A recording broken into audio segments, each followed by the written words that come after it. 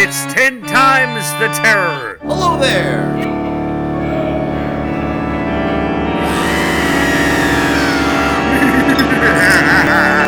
Getting old and senile. Hi, and welcome to 10 Times the Terror. My name is Ralph. And I'm Paul. And I am very happy to welcome as our guest today film historian and researcher Tom Weaver. Tom, welcome to the show. Thank you very much, guys. Tom, I'm just amazed if I can start for a moment at all you've done. I mean, I went through, some of these things here. How much you've done in horror and sci-fi. You've done so many books on Amazon. It's just fascinating to look at this. And hundreds of interviews. Paul and I, we share a mutual love for all of this because when we were little kids, I could remember going to the Capitol Theater in Passaic every Saturday. It was like a religion. And every time I got scared, I'd tell myself, I'm never coming back. When I saw Fiend Without a Face, I said, I am never coming back to these movies until I saw the next coming attraction. And sure enough, I was back there again. Where did your fascination with this all begin? Well, I didn't stand a chance. I was born in 58, which means I was a little kid in 63, 4, 5. The movie theaters were full of monster movies. When TV was full of monster stuff like Outer Limits and Twilight Zone and even the Munsters and the Addams Family. When the monster magazines were all over the magazine racks. When TV was showing the old movies. What chance did I have? Right. Remember those days, Tom, when you didn't have a VCR or a DVD? We would stay up till 2 a.m. to watch The Late Show and Beast from 20,000 Fathoms coming on. I had an alarm clock. I didn't stay up. I had an alarm clock. But you had to make sure to turn it off quick, and you had to make sure to keep the TV low, or parents would come in and tell you to go the hell back to bed. Yeah, I went through all of that. Yeah, I learned I'd go to bed early, set the alarm, get up and then sneak downstairs. And we had a TV in the basement, right down in the basement where I could watch one of the Universal horrors or whatever else, that was on, the Shock Theater. Yeah. So listen, we talked a little bit before. Tom, I'm throwing out some ideas and kind of focus on the Universal horrors. And you have a part of a major book that dealt with all of those. Do you have a favorite? Among the Universal horrors, of course, my favorite would be from the Golden Age. And I do think it's Frankenstein, although every time I watch The Invisible Man, I tell myself, no, it's The Invisible Man. But then the experience fades away and it becomes Frankenstein again until I watch The Invisible Man again. So that's the one with Claude Rains, right? Yeah. Correct. So it's a dead heat between those two. And then I'll give you an offbeat one. Once we get to the second wave of Universal horrors in the 40s, my favorite might be Man-Made Monster, because I don't think there's a frame wasted in that movie. Interesting. I find it a lot of fun, from bus crash at the beginning to Dan's death at the end. Just the fastest 59 minutes in Universal horrordom. Now, wasn't that originally to be a Karloff and Lugosi film? When the script was originally written in the mid-30s, yes, they were talking about Karloff and/or Lugosi, and then of course horror went out of vogue because too many people were complaining, and foreign countries were starting to ban them, and they got to be more trouble than they were worth. But when horror came back in '39, they dusted off that script and used it as a launching pad for their new horror star, Lon Chaney Jr. Sure. Okay. And that had Lionel Atwill in it, right? He was the mad scientist. Absolutely, and he is a joy when he gives one of his best performances, in my opinion. And even when he's not talking, he's making faces, reacting to everything else everybody else is saying in the movie. And if you watch him, you're in. Never take your eyes off of him, and you're in for a great time. Oh yeah. I one of my personal favorites with him was the Hound of the Baskervilles, and his great line, "Mr. Holmes, they were the footprints of a gigantic hound." Exactly, with those crazy glasses that made his eyes. Yeah, right. The like bottle cap. I'd like to talk a little bit about Frankenstein, if we could. You bet. As I said, as far as I know, Frankenstein is the only novel to have been filmed in every decade of the 20th century. If that's the case, why do you think that is? Well, I thought about that comment of yours some more, and I think Jekyll and Hyde Jekyll and Hyde is very, very short, but I'll bet Jekyll and Hyde came up 10 times also throughout the 20th century. But Okay. Frankenstein, the Karloff movie is obviously not much like the novel at all. Right. It doesn't go all around over the world and up to the North Yeah. Pole and everything else at a very small scale. It's got a fascinating central character, Frankenstein, the doctor. The monster is a really pathetic and sympathetic character because he's more sinned against than sinners and a sinner, and the world Yeah. makes a monster. And it's just a great,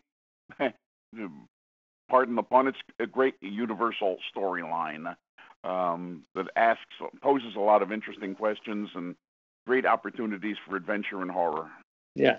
Now, there are some loose ends, I find, in it, as much as... Actually, if I had to pick my favorite Universal horror film, it'd probably be Bride of Frankenstein.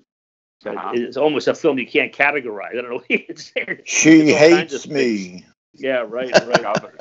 But for example, in a much parodied moment where Fritz comes back with the criminal brain, and has broken the glass of the normal brain, that never really filters into the rest of the story. I mean, it goes nowhere because the only violence the monster does is against people who are trying to hurt him or kill him.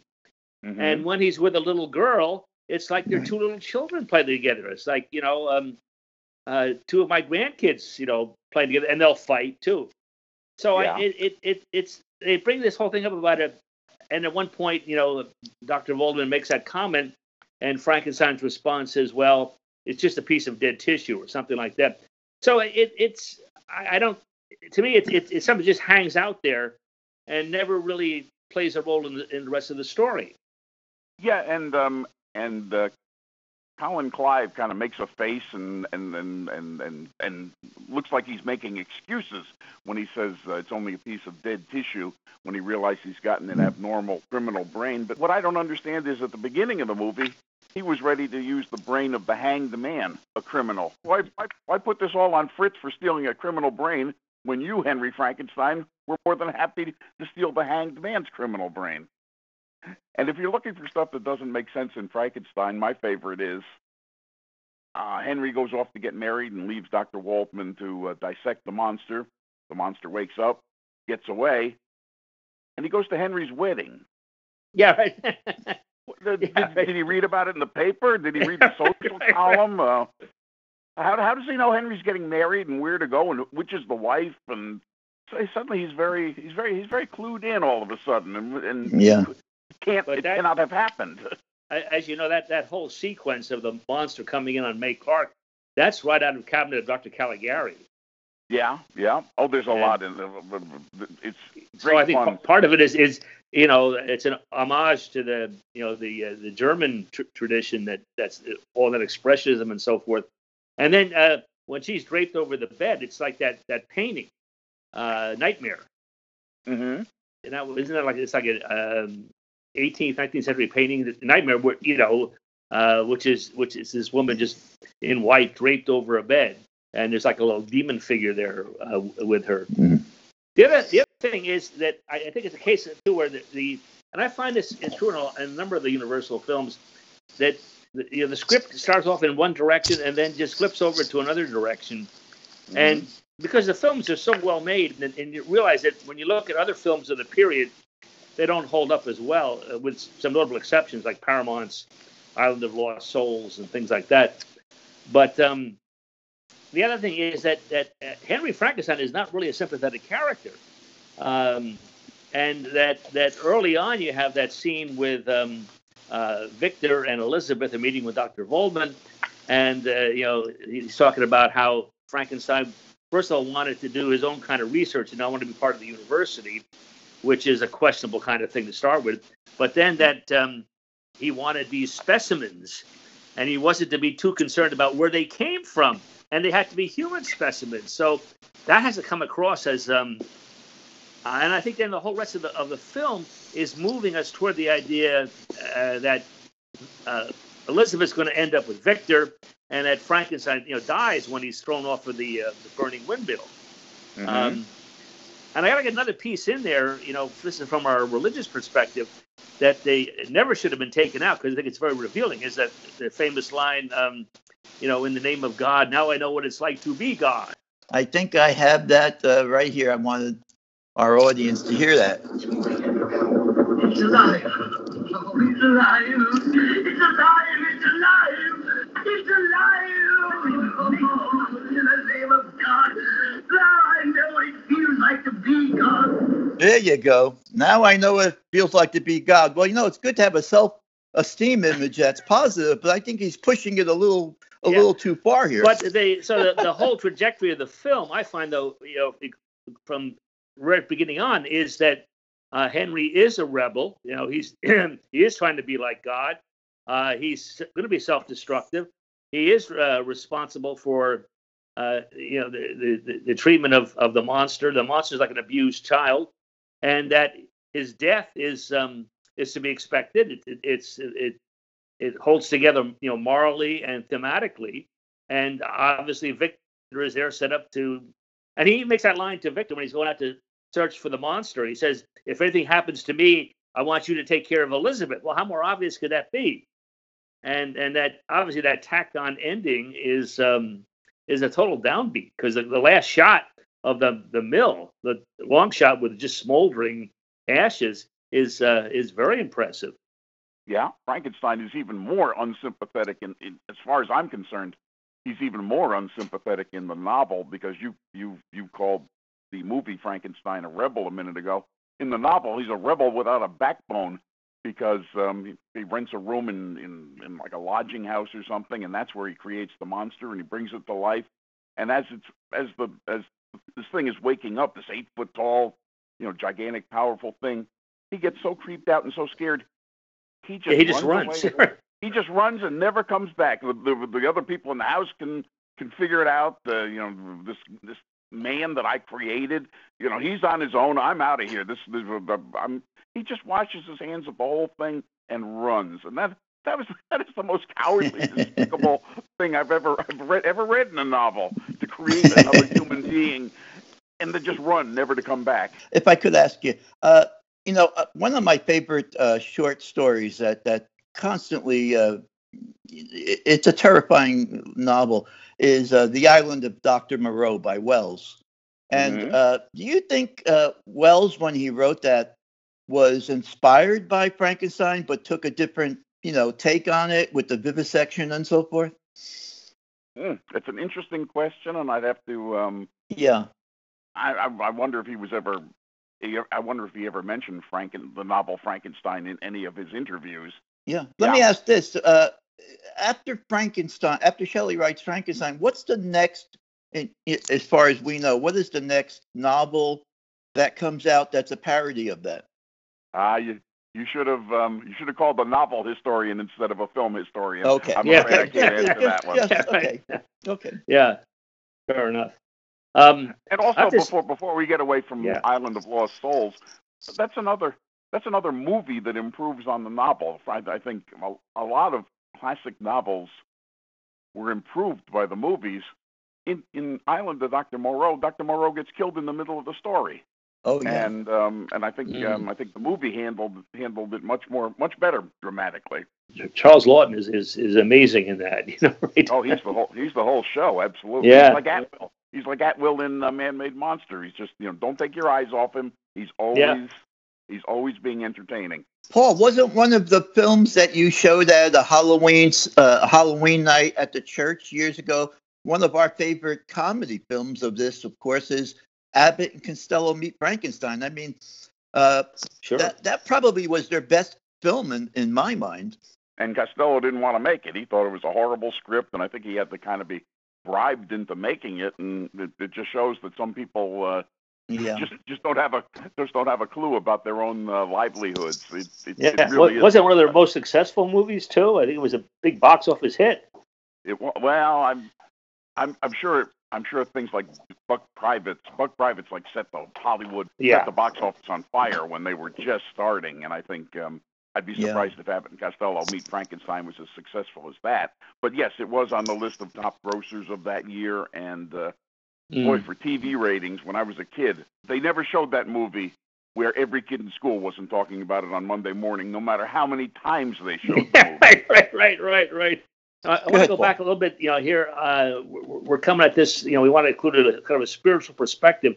One of the debates in biblical studies is what is the nature of the sin, the so-called fall that separates Adam and Eve from God. And obviously, it's eating the forbidden fruit. It's not an apple. It's some kind of forbidden fruit. But there is a school of thought that say it's not just the forbidden fruit is something that's desirable and forbidden, but that it's that the serpent tempts Eve and then Adam with the idea that you will be like God, and that's why that line is so important in Frank. And the religious people should never have objected to that, because that's making a very sound biblical point. That God is God and we are not, and I think that's the warning. And probably you got to think in terms of the fact this is only 15 years or so after the end of World War I, where you had all of this technology and advanced scientific stuff, and it was all for destruction. Once they restored that line, I never quite figured out why it was objected to. To me, that seals Henry Frankenstein's fate. Yeah, absolutely. Now, Tom, do you think that was the original intent of the film, to end with Frankenstein's death and just the smoldering windmill, or did they really want to end it on a kind of that silly, happy note?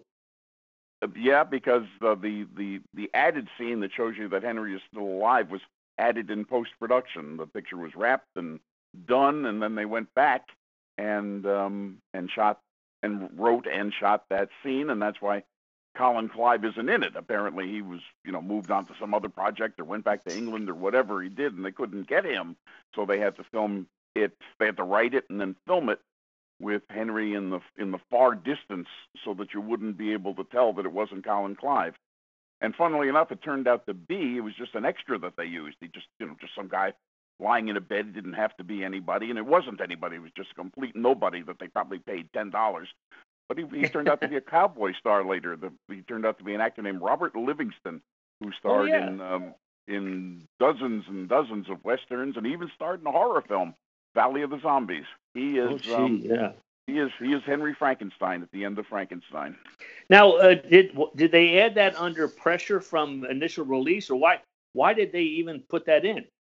Oh, if you had warned me you were going to ask that, I would have tried to research before this call. It seems. I'm sorry. My memory is, yes, they just realized that the ending was too downbeat, or maybe from showing it at a preview, they got the idea that it was too downbeat, and suddenly we had Robert Livingston in bed with some woman extra also. The Edward von Sloan thing at the beginning, warning that this is going to be a disturbing film, so on and so forth. Which I guess it very much was in 1931. Some people try to take a different stand on Frankenstein and his motives and his character. Some believe that he's searching for transcendence, that he's trying to find the key between, or a bridge between life and death.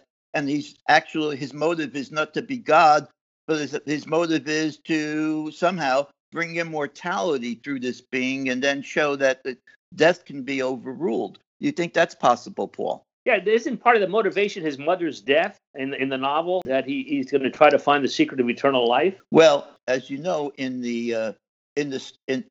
Shelley's book, Shelley herself was an agnostic, and I think what she's trying to show in some ways here is that you can create a human being with a blank slate. In other words, this idea of Adam's sin, or someone who's perfectly starting out fresh, the first almost like a second Adam, really. But ultimately, bringing anything into this world, at least from my experience, is looking for trouble. Yeah. In the movie, explains to Dr. Waldman why he did what he did, and it kind of comes down. Well, I mean, he uses a lot of fancy fancy words and talks about wondering what eternity is, but it really sounds to me just like the movie gives the impression, it takes a shortcut and just gives the impression he's doing it all out of scientific curiosity. Yeah. So, Tom, is the Creature from the Black Lagoon the next logical step for Universal to move out of the old school horror film? I would say so, yeah. I mean, it's science fiction in that, the monster is a prehistoric creature, so it's usually labeled as science fiction, but I certainly consider him the last of the great Universal monsters. And also, one interesting thing I finally noticed after a lifetime of watching Creature from the Black Lagoon and the sequels every time they came on TV, finally I had an opportunity to interview the producer of the movie, of all those three movies, William Allen. And in preparing to do that, I know the movies by heart, but still, when I'm getting ready to interview somebody, I either watch the movies I'm going to ask them about, rewatch, I should say, and fairly often in fast forward because I know them so well. I'm just skimming through to remind myself of all the different story points and all. For the first time ever, I watched Creature from the Black Lagoon and Revenge of the Creature back to back. And, this expedition goes, they have an indication that some prehistoric something might have once lived in a particular area. And they go there and they find a monster and he kidnaps the girl and they capture him. I'm giving the plot of the first two movies. And they capture him and they bring him back to civilization and they put him in chains and they put him on exhibit and he escapes and he steals the girl and the police and everybody's after him. And I realized, wait a second, this is King Kong. Oh, sure. Oh, sure. King Kong split into two movies. I said that to the producer and he busted out laughing. He says, of course it was. That was my whole idea. And I don't think anybody had ever compared the Creature to King Kong before, but that's what the Creature is. King Kong split into two movies. The DVD, I showed Paul the DVD in the 3D. That is an amazing DVD. I loved it. Yeah, it was the first movie with underwater 3D also. They made a big deal out of that in 1954 when it came out. But Julie Adams' legs, I think that took it's a close call between what took center stage on the screen, her legs or the Creature. Absolutely. Funnily enough, everybody is dead from that movie except the most famous scene in the movie where the Creature is swimming underwater and Julie and the girl is swimming on top and he's paralleling touching her heel. Yeah, exactly. They're both still alive. Those are stunt people. Oh, okay. Wow. The two people in 2021, decades after the movie was made and decades after all of the cast died, those two people in the best scene are still alive. That's amazing. As I've been trying to bring on people, sometimes you forget, like I was looking into This Island Earth to try to get someone, and the closest I could find was to the lead character's daughter living out in California somewhere. I mean, it's getting harder and harder to try to get these people. And suddenly you say, what, this person died in 1991. I thought they were still around. And we have to grab them while we can, In the early years of me interviewing, I started doing interviews in the 80. Well, I used to call up Hollywood people just to introduce myself and talk to them if I was a fan. I didn't record it. I didn't have any intention of putting it into magazines, but those were my first interactions with Hollywood people. And then I started doing interviews around 82 or 83, somewhere in there. And back in those days, there was no Internet Movie Database. There was no nothing. And I would spend days trying to find somebody, calling directory assistants here and there and blah, blah, blah, and calling the different guilds, only to find out at the end of 3 or 4 days, he died in 1949. Right. Yeah, no, it's true. It's true. Boy. I just spent several days looking for someone whose bones have turned to dust. The Internet certainly has made finding those people a lot easier once it came along. I was in touch last week with one of my choice people, Earl Holliman. God bless him, 91 years old. Earl, as you know, has the distinction of being the only survivor of the cast from Forbidden Planet. And I said to him, Earl, it's just you and the robot now. And he also did he also did the pilot for The Twilight Zone. Yeah, and he's also in Visit to a Small Planet with Jerry Lewis. Oh If my I, If gosh. I ever got to talk to Earl Holliman, I think that might be the movie I talked to him about, because I have this fetish for finding people and talking to them about the credit nobody else asks them about. Uh-huh. Because then you get that's one way to get never published stories out of these people. Yeah. Who's your favorite person that you've interviewed? Oh, there've been so the producer of the three Creature movies and This Island Earth and It Came from Outer Space, William Allen. He was certainly one of my favorites because he was at the top of my list for years, and when I finally found him, and he was bend over backwards nice and happy to talk anytime. And if he started calling me when he'd think of things he wanted, other stories he wanted to tell, I think he would be at or near the top of the list. Absolutely. So to get someone like a Lucas or a Spielberg, is that almost an impossibility nowadays with the demands on these people? I've never tried. I try very hard to stick to people who've never been interviewed. So I've never talked to any of them. Also, to be honest, my interest in movies, after movies of the 60s, it kind of dwindles a little, and after movies of the 70s, it kind of dwindles a lot. And we're at the point now where I haven't been to them. I've probably gone to the movies to see a new movie maybe 10 times in the last 20 years. And after those times, I got dragged. I was with a group that suddenly wanted to go to the movies. Whenever anybody asks me a question about new movies, I say, wait.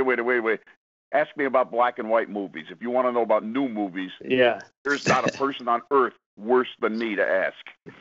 Let me ask another question here, Tom. We're talking about the Universal classics. They're all black and white. And what would you say is they keep being reissued, in different packages, Blu-ray and 4K and all of this. And this is a whole video. Why do you think these films have such a continuing fascination when some of them are like 80, 90 years old? They're still being on the market, and apparently they must still be selling. Yeah, I think my answer, now that you've really made me think about it, I think my answer is going to be two-pronged. Number one, we grew up being told that these were the best horror films of all time, and not too many people have ever argued with that. And so when you're told that something is the best of all time, you just assume that it is, and assume that the qualities in it are what make it the best. You're sort of taught to believe that they're the best of all time, and that movies like these are among the best of all time, and you happily accept that. I mean, we call great symphony, great Mozart and Beethoven music from hundreds of years ago. Oh, that's the best music of all of its time. Like that's the only like 0.0001% of the music of that time that we've heard. Why are we saying it's the best when we haven't heard any of the other music from those centuries? So there's a little bit of that, and also there's a little bit of horror film fans are crazy.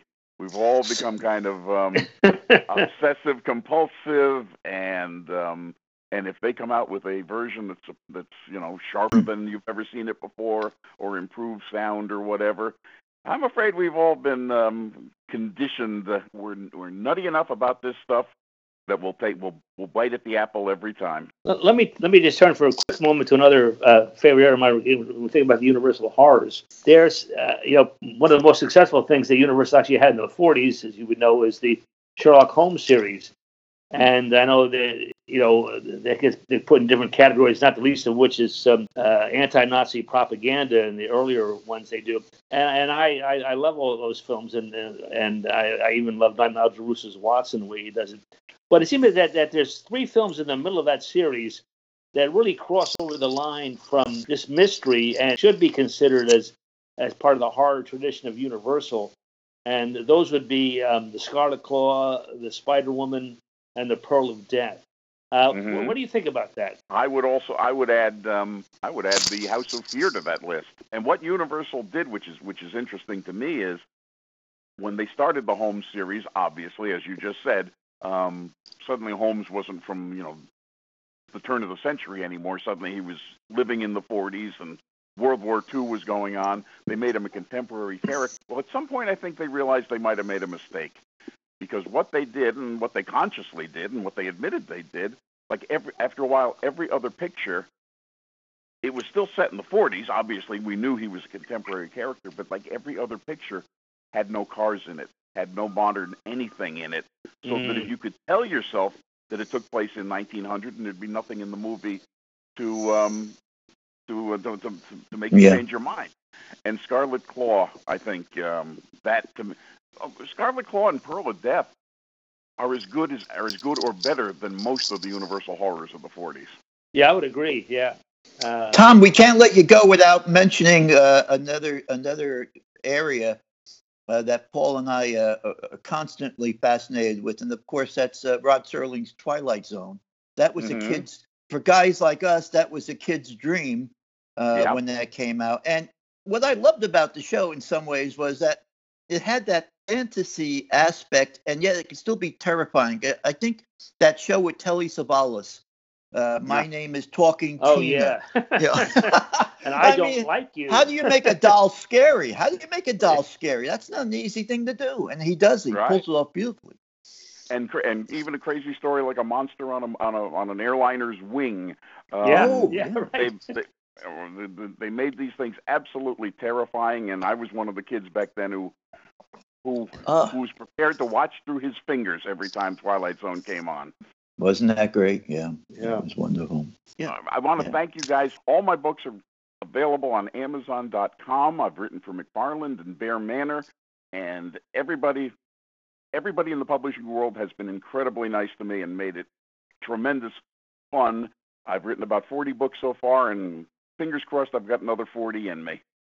Okay, Tom. God bless you, brother. Great. Thank you so much. Thank you. Bye-bye. Right. Bye-bye. Thank you for listening to It's 10 times the terror. the podcast. You are impossible. Well, you're well-intentioned, but totally wrong. Thank you for listening to 10 Times the Terror. This podcast would not be possible without listeners like you. You can find out more about our podcast by visiting our website, 10timestheterror.com. That's 10xtheterror.com.